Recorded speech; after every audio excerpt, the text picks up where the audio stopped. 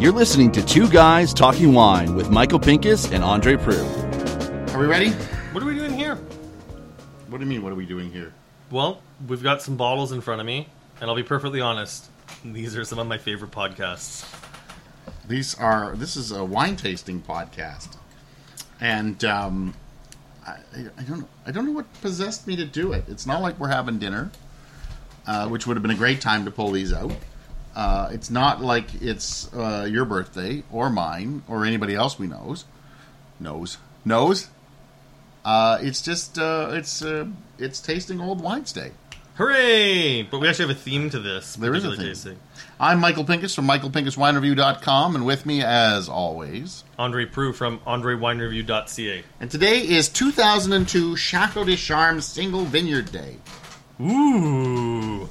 So, as we do, and we have in the past, we rate a wine cellar, usually mine. Well, yeah, you've got the goods. I'm still building mine. And I've got these single vineyard Chateau de Charmes from 2002, a St. David's Bench Cabernet Franc, and then my treasured pair of Cabernet Sauvignon from the Paul Bosque Estate and the St. David's Bench Vineyard. And I'll be honest with you, when I originally got these two wines, I was at the Chateau de Charme tasting bar, and I had tried them side by side, and it was amazing that strip of road, what the difference that strip of road made. Okay. The St. David's Bench Vineyard is where the winery sits, for those of you who know where Chateau de Charme is. And that's the property that the winery sits on. Yes. And just across the road is the Paul Bosque Vineyard. And it was amazing how different those two wines were, tasting them side by side. So we'll find out if, with 15 years of age on them, if there is still difference. Well, I have many questions before we even get to that. I think I've got to say it because I'm a sucker for a label. It's really interesting because I know when Chateau de Charme changed their labels at the time, which would have been, I guess, around 2008 and 9, from these labels, maybe a little bit earlier. I know it was around there because when I moved to Ontario, I think some of these labels were still kicking around. But these old labels almost look retro and vintage, and if there was a special bottling that ever came out, I think I would love to see these make a comeback. I know you've said that before. These are they're very simple labels. I don't. I know you. I think you like simplicity. There's just really nothing that's really screams wonderfulness about these labels. It's very Chateau de Charme 2002 St. David's Bench Cabernet Franc VQA St. David's Bench, and that's it. Like there's nothing else on that label. They're shiny though. And I mean, I'll be honest, like having that gold touch to it makes them look a little bit richer, right? Maybe I should shine a flashlight on this. And there's other stuff about this particular package, and we'll get into tasting the wine right after I'm done this point here. But I mean, the glass, the bottles are thick glass. It's a little bit of a heavier bottle. Yeah. And they're doorstop bottles. And the paper grade on the sticker, like it's a very nice. It's a little bit thicker grade to the sticker. I mean, when you touch the sticker, like it's embossed. Yeah, I don't think it's going anywhere. That's for sure. Yeah. So, all right. So I thought we'd start with the Cab Franc. Excellent. Because it's not the one that has a buddy. I'll be its buddy. We're about to find out. So we did open them for a little bit. They don't have a lot of air to them, but I mean they do have a little bit of. I think I got some bad news for you, Michael. Oh. And Henry has spoken up. Yeah, even Henry knows. Yeah, Henry knows this wine's a little corked. I don't know. I'm not willing to give up on it quite yet. Okay, we've got Anya around. Anya, will you come give us an opinion on this? I'm still gonna taste it just because I need to taste it. I think it's just old. I think it's just old, and unless it's got it on the palate. If it's on the palate, then it's definitely gone. It's corked. Like cork. It's corked. I'm sorry.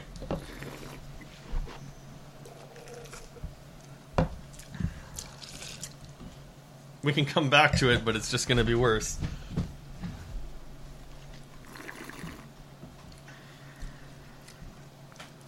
I don't know. I'm not 100%. I'm not 100% convinced. It smells like cork. I'm hoping it's not. All right, looks like we're going to be swapping out some glassware here. Well, yeah, because I don't want to taste cork in the other ones that you've got with the hopes that they're not. All right, so let's move on. So we'll do the St. David's. So the opinion is that the Cab Franc St. David's bench is corked. Womp womp. See, I'm not getting that on the palate. Anyway, I'll come back to it. St. David's bench Cabernet Sauvignon 2002.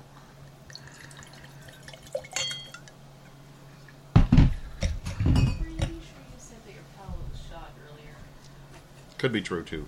I was at a tasting earlier in the day. If you're gonna interject from the peanut gallery, you gotta speak up. What Anya had just pointed out was that Michael came from a fairly large tasting earlier today. And I have been saying that my palate is a little bit fatigued, but I'm pushing on.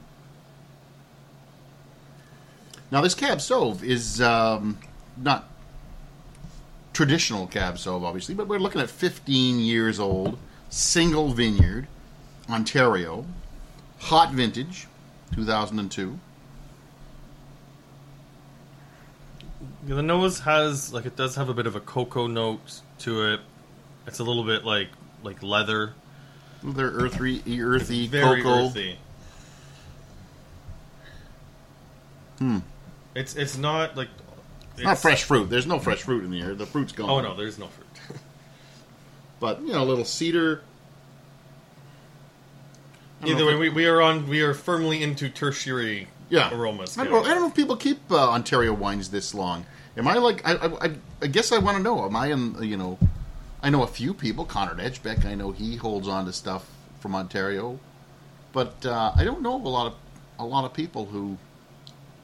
This tastes good. Hold on to Ontario wines this long. So there is a whisper of fruit, but it's more dried. It's buried under a very similar profile to what we found on the nose. It finishes really smooth. The tannin's completely broken down on this. It's very silky on the finish. Supple, a little bit of leather.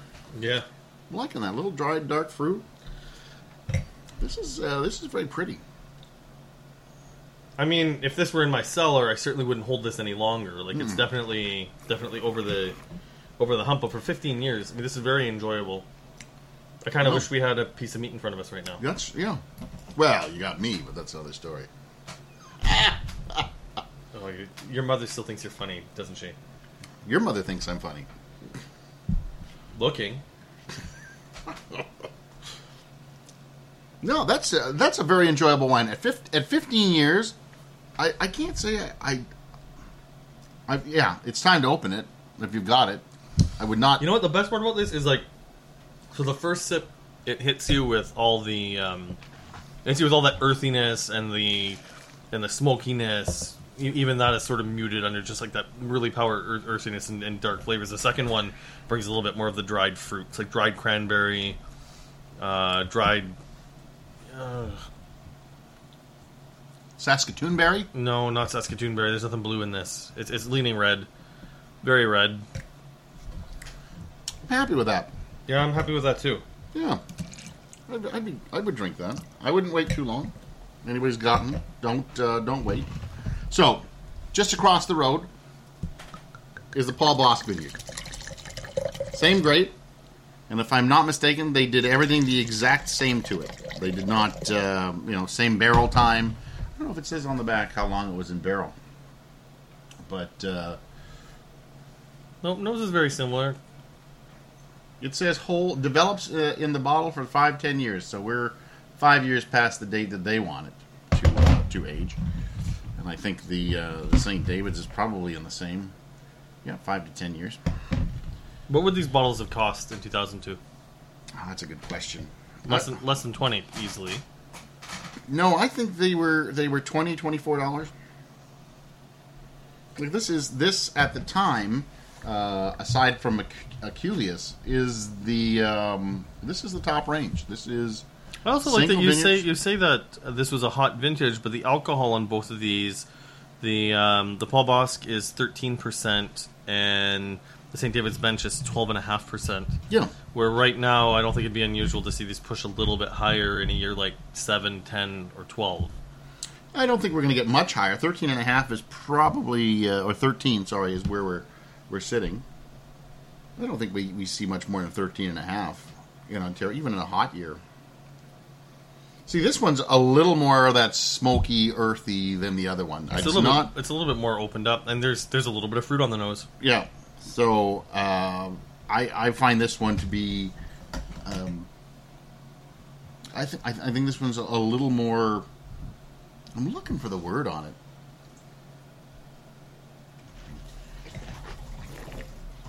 There definitely is a little more fruit, but it's definitely a little more on the smoky side, a little more on the cedary side.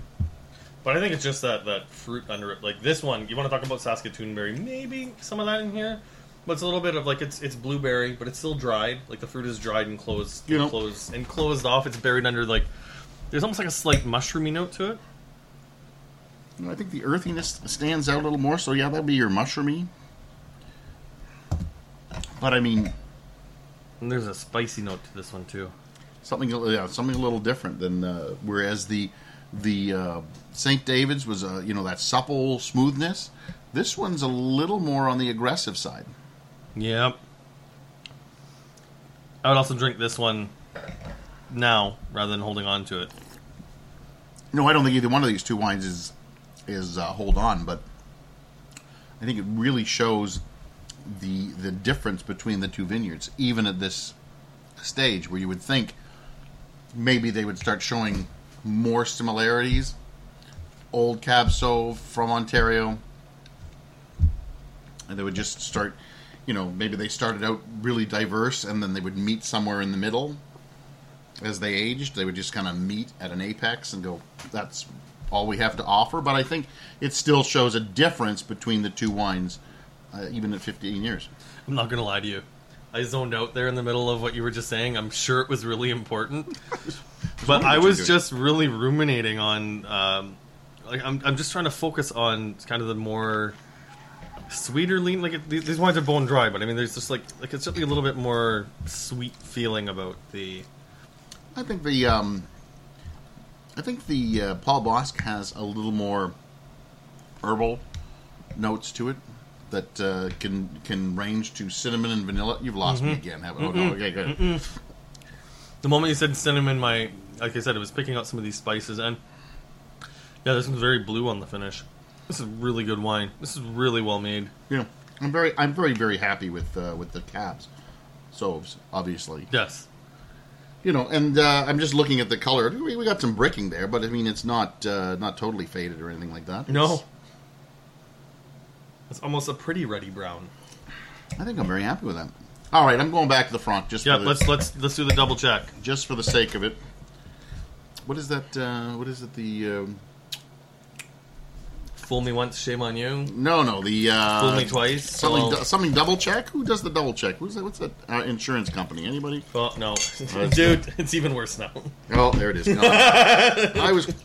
I was so hopeful on that. I know, me too. Oh, yeah, it's totally gone. Proving that cork taint does get worse with air. I was so sad. Put it this way, when you spend that kind of money, yep, you always hope. Even you didn't spend it. No, but we've got our own bottles that in 5 years, 10 years that we have the intention of holding on to them because we want to see what they're going to taste like. But it is a risk that we take. It's the biggest risk you take when you hold on to a bottle. So I've held on to this bottle. So let's say it was in oak for a year, blah, blah, blah. I would have got it in 2004, maybe 2005. That's when I would have picked that up. So I've held on to it for 12 years. I've babied it. I've cared for it. And it was pretty much rotten the moment I bought it. Yeah. There's nothing you can do about it. And that's... Now, that being said, the Cabernet Sauvignon, and I think we can give a bit of a shout-out to Chateau des Charmes in general, because I don't think any of the equivalent of these that exist now are over $30. I could be wrong. They're certainly all under $40, and these would be great things to pick up from 2012, which should still be around. Could be, yeah. Or from 2016, which are yet to be released. And 15, I would say, would pretty much be a good vintage, too, for this. If you want to hold on to them for 15 years, it'd be interesting to see. Maybe if this podcast is still going on in 15 years, we can do it with some equivalents. That would be good. I'm going to go back to, I wonder what happens if we blended them together. No? We'll do that off the air. Yeah, I think so. I wonder, I'm sure there's someone from Chateau des Charmes listening to this that's just said, no! So this would have been Paul Boss Sr. who made these. Yes, would have been. And it's, my hat's off to him, because this is just old world winemaking at its best. So, while you're at it, if you've listened to this podcast, why don't you go to SoundCloud, check out the Legacy series, and listen to Michael and I speak with Paul Boss Sr. about what he was doing. That's a good point. All right, you want to tell them what they can do? You can subscribe to this podcast on iTunes, leave a review, leave a comment, email questions, phone Michael with any angry questions, concerns, or comments. And check my stuff out at andrewinereview.ca. You can find me at michaelpincuswinereview.com. And I'm going to pour another glass of something as I say, good night. Thanks for listening. Please subscribe to Two Guys Talking Wine on iTunes.